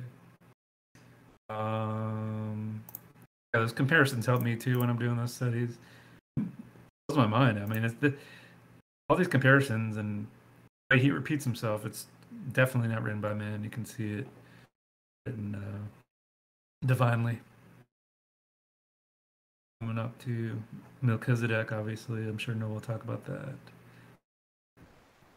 Shem, the priestly order. I have some good stuff there too. Let's see. Might be a good time to call it. Okay, can you hear me? Can you hear me now? Oh yeah. Okay. Yeah, we can hear you now. Okay, Yep, cool. Yep. All right. Yeah, I was going to suggest that we maybe call it here anyways because I have a lot. We're getting into Melchizedek territory, and it's 10 o'clock, and we could pick this up easily next week. What you had said though was really fascinating about Og in the Phoenician. And let me see if I can pull it up. What you had said. You said that in Phoenician, Og equals a supernatural being who attacks grave desecrators. And I had heard that before, but for some reason, I never put that together until just now. And so it is my suggestion that if everyone recalls, like 2 weeks ago, last week, can't remember when it was, I said that the three odd players in this timeline, if we are transferring from the Masoretic over to the LXX, the three oddballs are Nimrod, Shem, and Og. And with Shem, it is my personal opinion that he was already ascended, uh, I guess you could say dead, resurrected, whatever. Like there was something special about him that he was like Enoch, that he was. It is my contention that Shem school was a heavenly school, and that by calling him Melchizedek, that he is no longer Shem in the flesh. And I have put forward also with Nimrod that there may be different incarnations, versions of him, pre-flood, post-flood. Well, that's interesting because now I'm kind of thinking the same thing with Og, that there might be something much more going on with his kingdom here that is much more of a Lord of the Rings narrative that than I have ever given credit for before. So that's something to think about. And I had one other comment here, and now that's okay. So my suggestion, Michael, is it's 10 o'clock, and maybe we cut it off here and pick up next week. Are you good with that? Sounds great. Yep. Yeah, because I wanted to talk about Second Enoch and stuff, and I'm just it's been long for everybody, and I want there to be light at the end of the tunnel. Did you have anything more than Michael you wanted to add before we pick up on Michelle's next time? Anything on Og? Anything like that? No, I think I shared it all. No, I'd love to hear what everyone else thinks if they have any commentary on it. Okay, well then that is it for our discussion. Handing it over to you guys. Any comments, questions, observations that you had? Well, I posted that little bit out of the Legends of the Jews on Og, and you were wondering about the what motivation he would have had to help out Abraham, after trying to kill him a few times. And according to Legends of the Jews, the only motivation he had was that he desired Sarah, and his whole point of telling Abraham that Lot had been captured was so that he'd go off and get him, try to rescue him and get himself killed. So I also wondered about, because I had read that Og had survived the flood. Canon says that only 8 souls survived, which I find really interesting. But and I couldn't reconcile how Og could have survived the flood if it says only 8 souls survived, and how did he get through it when it covered everything? Well, according to Legends of the Jews, he rode on top of the ark. So then I'm thinking, well, and that Noah had permitted him to. And I thought, well, how does that reconcile with canon? And the more I thought about it, I can't remember who I was talking to.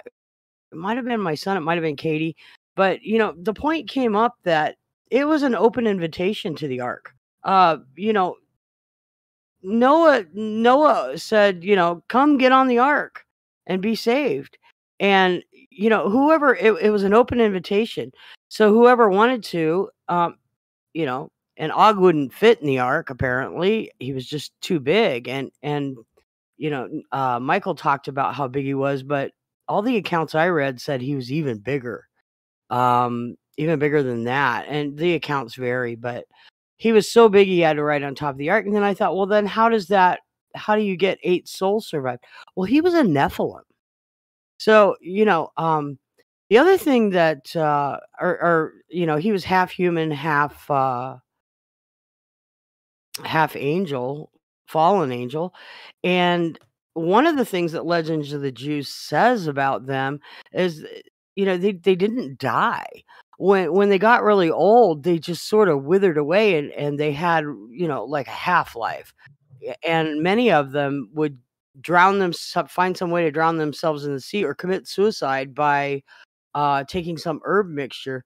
So I thought it was interesting that Og could have possibly survived the flood, but not been counted as a soul, because he was a Nephilim or descendant. I'm a little confused on the terminology, whether Nephilim means fallen angel or if it means the hybrid offspring. So maybe you could clear that up. Well, yeah, so there's definitely something different about him. That's why I'm saying there's more to meet the eye with this odd character that he just shows up. I really like the idea that he may have been a king of almost like a netherworld type of place. I think Michael had mentioned that. I need to look more into that. That's why I think there's more to meet the eye here.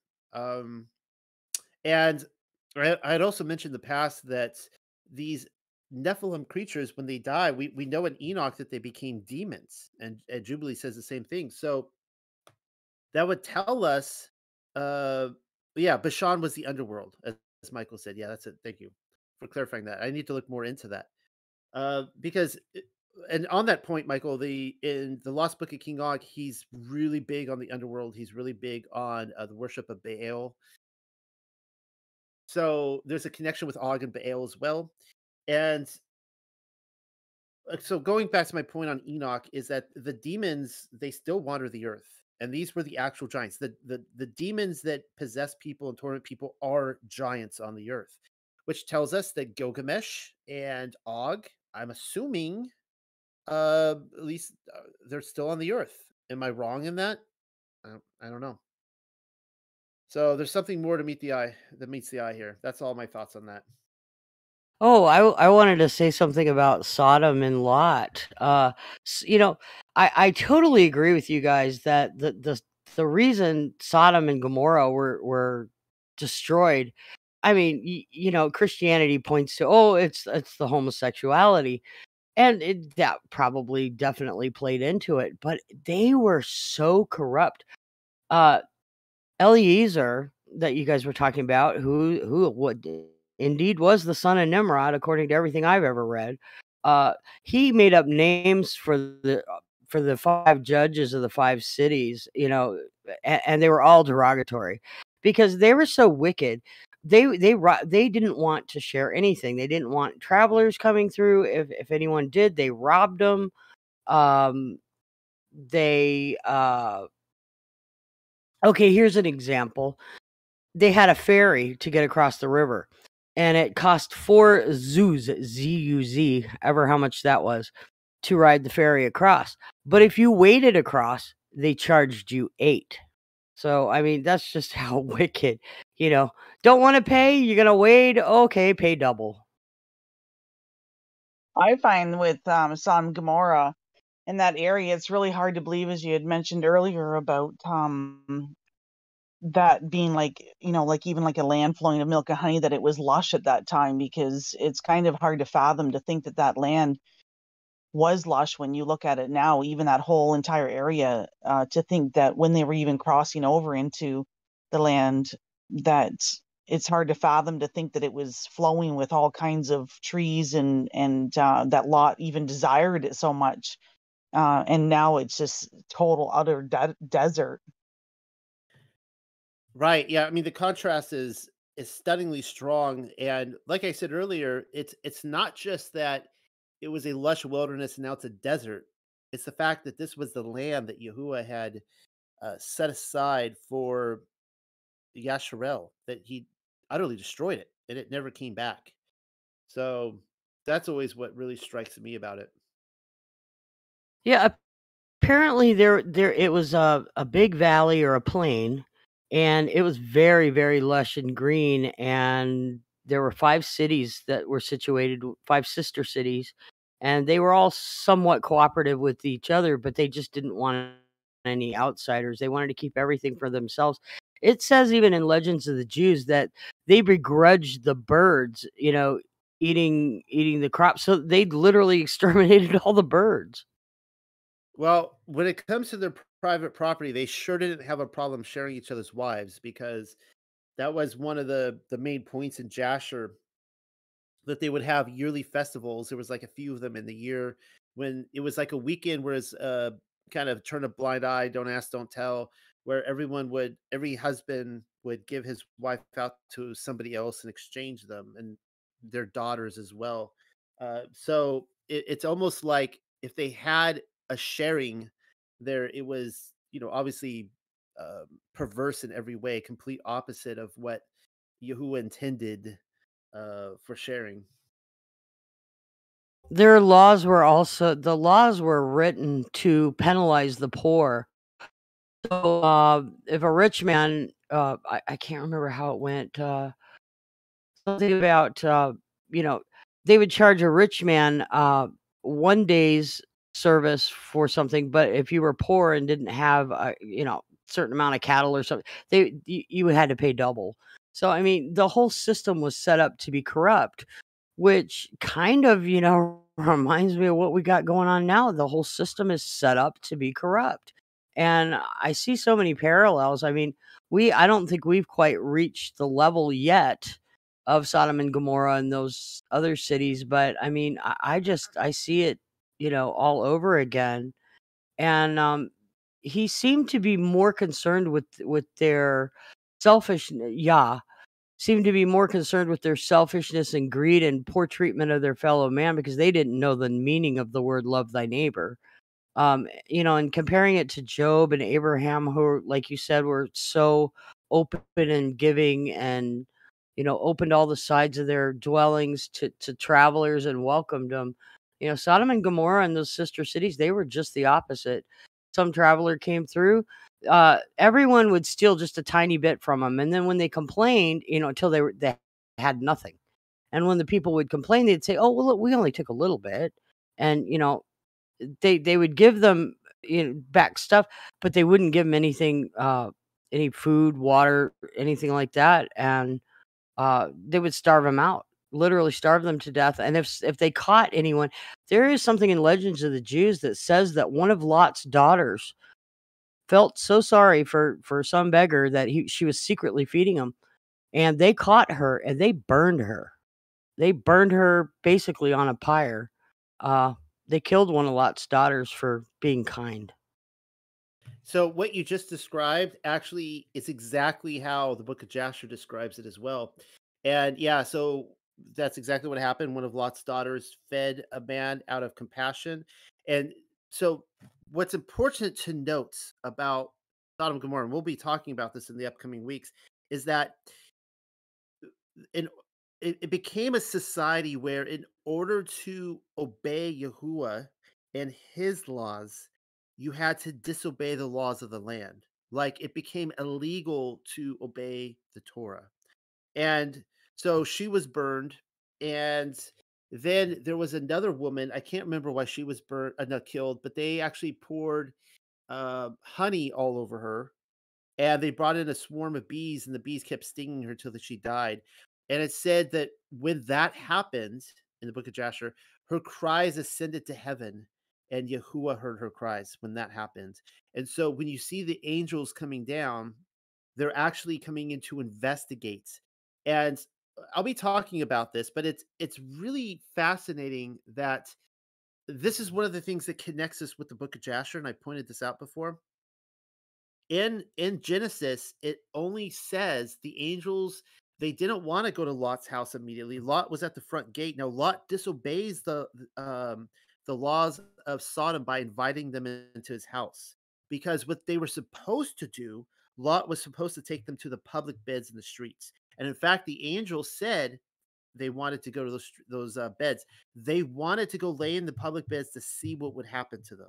They were looking to investigate, and Lot was like, "No, no, don't go. Just come to my house." And they're a little hesitant. They're like, "Okay, fine, we'll come to your house." And so it kind of backfires on the people, because the people find out, wait a second, Lot's disobeyed the rules here, and they're supposed to be in the beds so we could rob them and beat them and do whatever we want, sodomize them. And so they basically try to break down the house and get in there, and the angel's like, "Okay, this is worse than we thought." And that's when they're like, "Okay, we're destroying this place." So, but we'll be talking about that in the upcoming weeks. And to answer your question, Katie, you said, "Is that the background to Lot offering up his daughters in the place of the visitors?" Uh, I'm trying to remember, and I'll have to try to answer that question when we get to it, because he does offer one of his daughters in the place of the angels, which is really interesting. And you know, I at this point in time, I would say that does not benefit Lot's character. But yeah.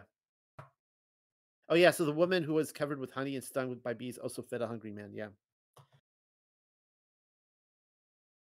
guys, I'm exhausted. I'll let you guys talk if anybody else wants to say something. It's getting late and I'm fading, so I'll give it like 10 more minutes and then we'll officially close this. I was just going to say that was my understanding that when Lot had offered up one of his daughters, is that he knew that they wouldn't take her. That's why he did it. And I know that he kind of get a lot of people dog on him on that, but because they were doing like such homosexual acts and stuff, that they weren't even interested in the women in that. But my other comment in that is that I don't know whether we've would I agree with Rebecca by saying that we haven't reached the levels of some of the sinful things that happen, and I think that things that happen behind closed doors, and even some of the things that are happening, even the laws that are being passed in our governments these days, is nothing short of being super sinful.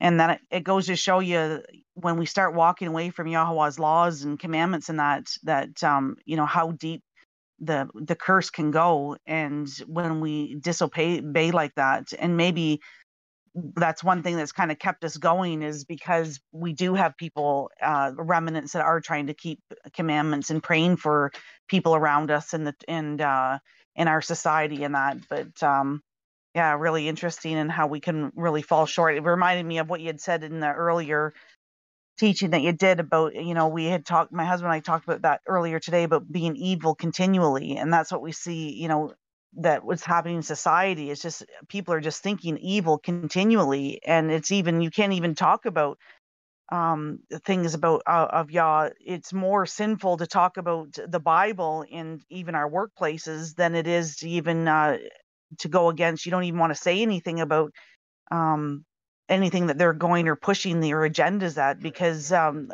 all the transgender stuff that they're pushing, because people will like stone you to death, just even if you even think about disagreeing in an environment like that.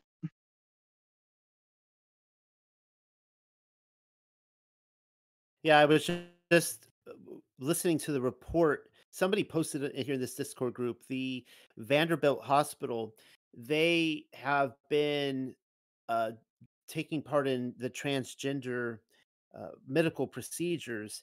And it came out that they admitted that they were doing it just because it was a huge moneymaker. They'd make like $40,000 per surgery or something like that, just some insane number.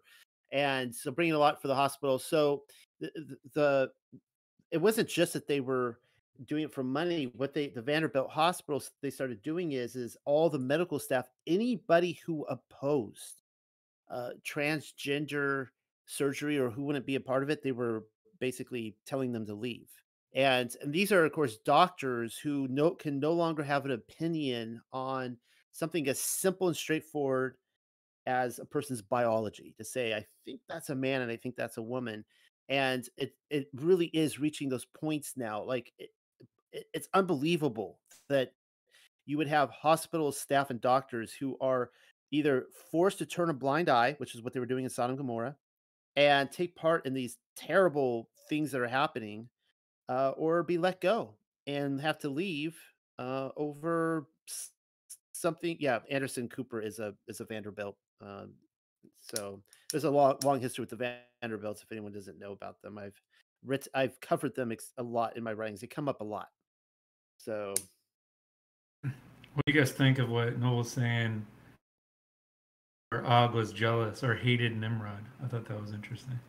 You guys think of that? Anything like that? I don't have a problem believing that, because just look at how much among the wicked people of today that run this place. Look at how much competition and backbiting and stabbing and throwing each other into the bus. You know, they don't have any love for each other. They're just bound by their hatred of Yah, and I think if they didn't have that holding them together, they would just tear each other apart anyway. So I got no problem believing that one. yeah, and the as much as I talk about the world as a stage and a script and all that, and I think that's very true, and I think that there's a lot of pressure to keep to it.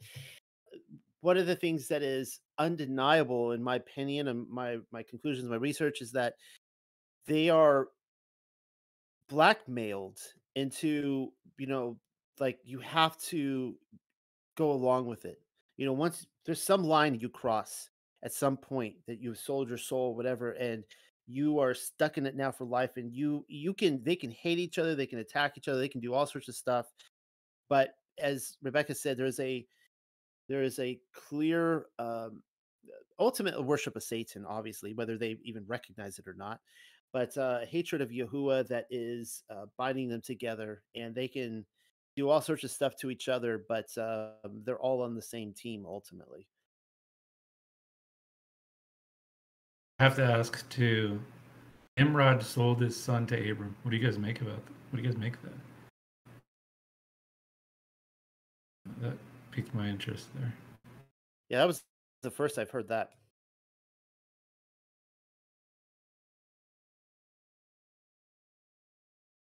What's the source for I'd never actually considered that, but Nimrod had a policy of placing his children throughout all these different kingdoms, for purposes of control. And Abraham, he was a big deal. He was very, very rich. He had a lot of power. So it actually doesn't seem that odd that he would I don't know where that comes from, but maybe he just hoped that, he'd have an inside source for what Abraham's up to, almost like a spy, but Eliezer, for whatever reason, was faithful and loyal to Abraham, and, just because he's from the wrong side of the tracks, I think that Yahuwah gave us all free will for a reason. You can choose. Right. So regarding Eliezer, let's just assume for the moment, and I have to see the source of that. But that is interesting. So let's assume that Nimrod sold his son Eliezer to Abraham. I think what you just said is absolutely true. He was trying to Nimrod couldn't kill him. So he's trying to do anything he can to have the upper hand. If he realizes that Abraham is going to supplant or overturn his kingdom, and that's what's being prophesied on multiple accounts, he's like, okay, if I can send my own son to his table and to his care and his confidence, and look what happens. It almost Abraham is going to hand over the keys of the kingdom to Eliezer, and I could read that in the Rise of Abraham, where he's going to do that. He's like, he has no son. He's like, you know what, I'm going to that what Yahuwah has said about the many nations, it's going to come through Eliezer. He's my adopted son. And Yahuwah's like, no, it's not going to be him. And so I could see Nimrod trying that. Totally could see him doing that.